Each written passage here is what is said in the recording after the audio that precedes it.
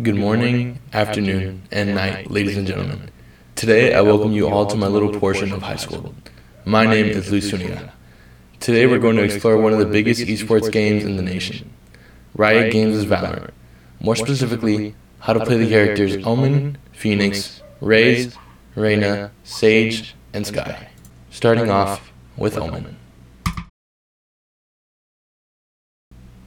The two most popular smokers in the game are Omen and Brim. Omen's smoke has a 35-second cooldown and may be used many times throughout the round, whereas Brim's cannot. Omen can also use his smokes to cover lower ground. Both of these characters have advantages and weaknesses, and it ultimately depends on the map. On Haven, Omen is better than Brim, and Brim is better than Omen on Bind. Omen receives a blind that not only penetrates walls, but also has a rather large area of impact, making it ideal for aggressive side executions. However, you only receive one per round. Every round, you earn a free power specific to Omen, which is his teleport. Omen can teleport himself from one location to another at the push of a button. Although there are several limitations to this ability that keep it from being overpowered, it does have a short wind-up period. The teleport location is visible to anyone, and once you commit to it, you can't back out of the animation. So it's easy to overextend with this ability and end up in a bad situation. It's more beneficial for evasive play to get away from wide corridors that an operator is holding if you're not careful with it. It's excellent to give Omen the bomb because his ultimate is also a teleport, with a unique twist. Omen can teleport to any location on the map. He can do this inside his own smokes, obscuring the enemy's minimap but allowing you to see the possibilities for effective surprise plants. While utilizing this ability, it emits a sound cue that can be tracked, and the position of where you are going to be teleported can be seen with this ghost-like effect, similar to how a traditional teleport works.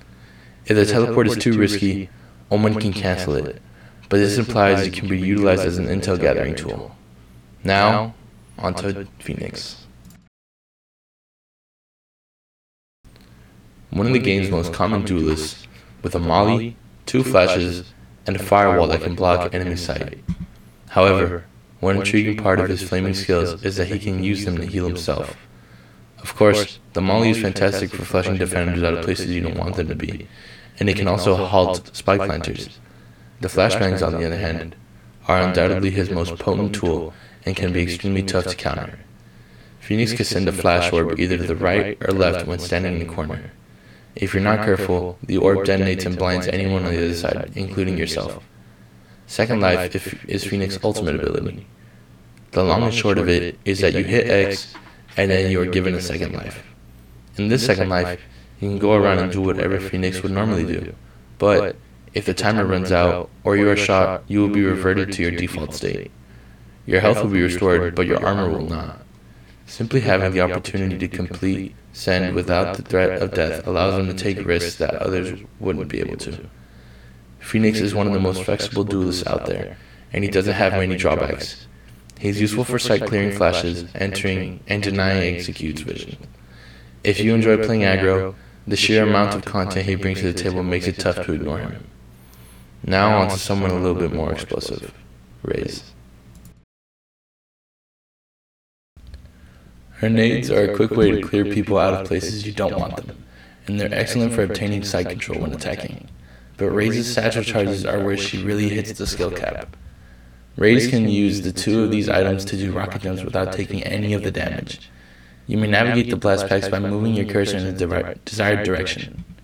Naturally, some blast pack setups are more skill-based and require some practice, but if you master them, you'll be able to surprise foes with your ultimate.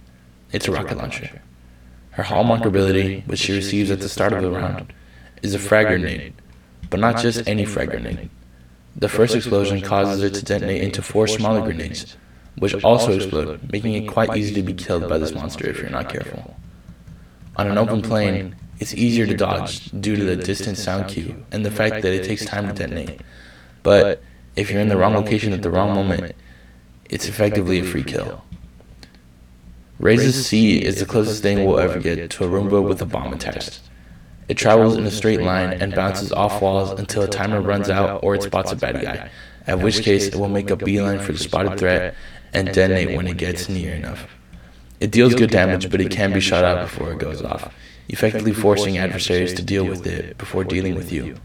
It's ideal for gathering information and providing pressure to your opponents prior to gunfights. It is a one-time use ability. She is, however, a duelist with no flashes. Now onto my personal favorite agent, Reyna.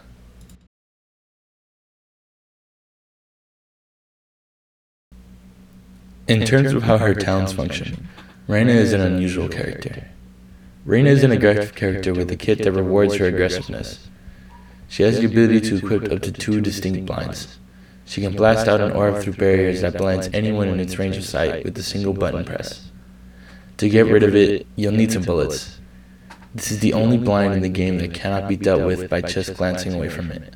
Instead, you must either shoot it or wait for the timer to expire. Reyna has 2 special talents that she can use if she kills an enemy. When she does, she has the option to consume or dismiss. Devour consumes the soul orb on the body of an opponent she has picked off, which heals her and grants her an overheal effect that replaces whatever armor she has lost for a short period of time. That means if she buys a ghost and a frag on round 1, she will be a fully armored opponent with a superior gun than anyone else. Normally, you must choose between armor or a gun, but Reyna can equip you with both if your shots are accurate. If you don't use Devour and instead use Dismiss, Reyna will enter a ghost mode, allowing her to move around and become resistant to damage for a few seconds. She can't shoot anyone while doing this, but it makes her nearly tough to refrag, which is one of her best qualities. She has the ability to attempt dangerous aggressive angles that would otherwise be traded out. Her ultimate ability transforms her into a one-woman army with a quicker fire rate and reload speed, as well as handling and total invisibility when she hits Dismiss.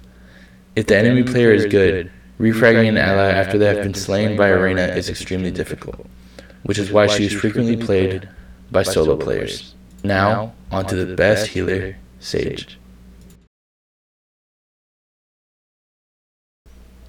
One of the 3 sentinels is Sage. Get in the habit of informing others when your heal is on cooldown. The heal spell also doesn't work quickly. It's a healing over time spell that doesn't restore armor. So while it's better than nothing, if someone is seriously harmed, they're still a more vulnerable target than an armored opponent. Sage is extremely powerful due to her crowd control slow orbs and Jade Wall. Sage can use up to 2 slow orbs at a time, but the wall only allows her to use 1. The activation of the wall makes it easier to shoot out for a length of time. It has a limited window of time where its health is low, making it relatively easy to deal with if triggered immediately in front of someone. But after that window is passed, it accumulates a lot more health. This means that the wall is more effective when it is set up ahead of time, rather than when the enemy's advance begins. Not that it's absolutely useless, but in an ideal world, you'd want to put it down before an enemy rush.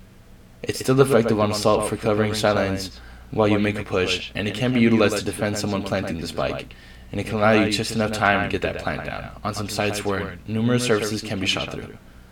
Her slow orbs obviously go nicely with any kind of area denial ability because it makes her opponent trapped in its impact easy targets. Just be careful where you send it because it can ricochet back and hurt your teammates. Her ultimate is simple. She can resurrect any of your teammates who have died. Try not to bait your teammates, and if you must, make sure you get the kill. Finally, we'll be talking about Skye. Skye features 3 flashes that seem like missiles but are actually just flashes. You can send them wherever you want with the mouse, and you can see where they're going on the map, which is cool. It also implies that they can be sent up and over walls. There is a catch to all this. Before they pop, the opponent can shoot them out of the sky, and they have a countdown, so if you don't pop them before the timer runs out, you won't get much use out of them. Skye will notify you whenever they flash someone, and they also produce a different sound cue, so they're not only great for startling, but also great for information gathering. Skye, on the other hand, is an initiator, and it is not her responsibility to play off of these. Although she can in some instances, she finds it difficult to raise her gun up after the use of the ability.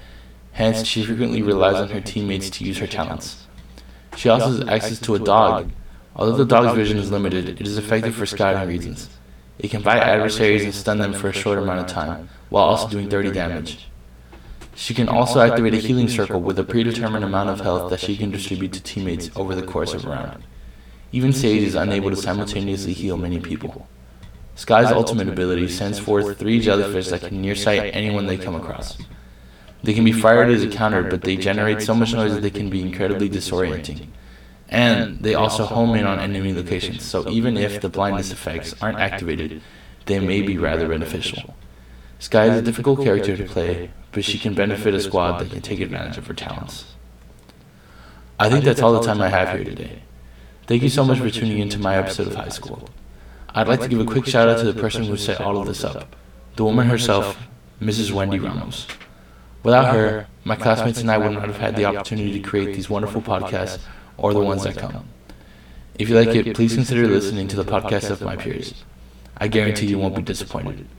Follow me on my socials. My name is Luis. On all of them, my username is 2 L's, 2 U's, 3 I's, and 4 S's. Except for Twitter, where there's a 1 at the end of that. That's my name. Don't forget. Thank you and good day.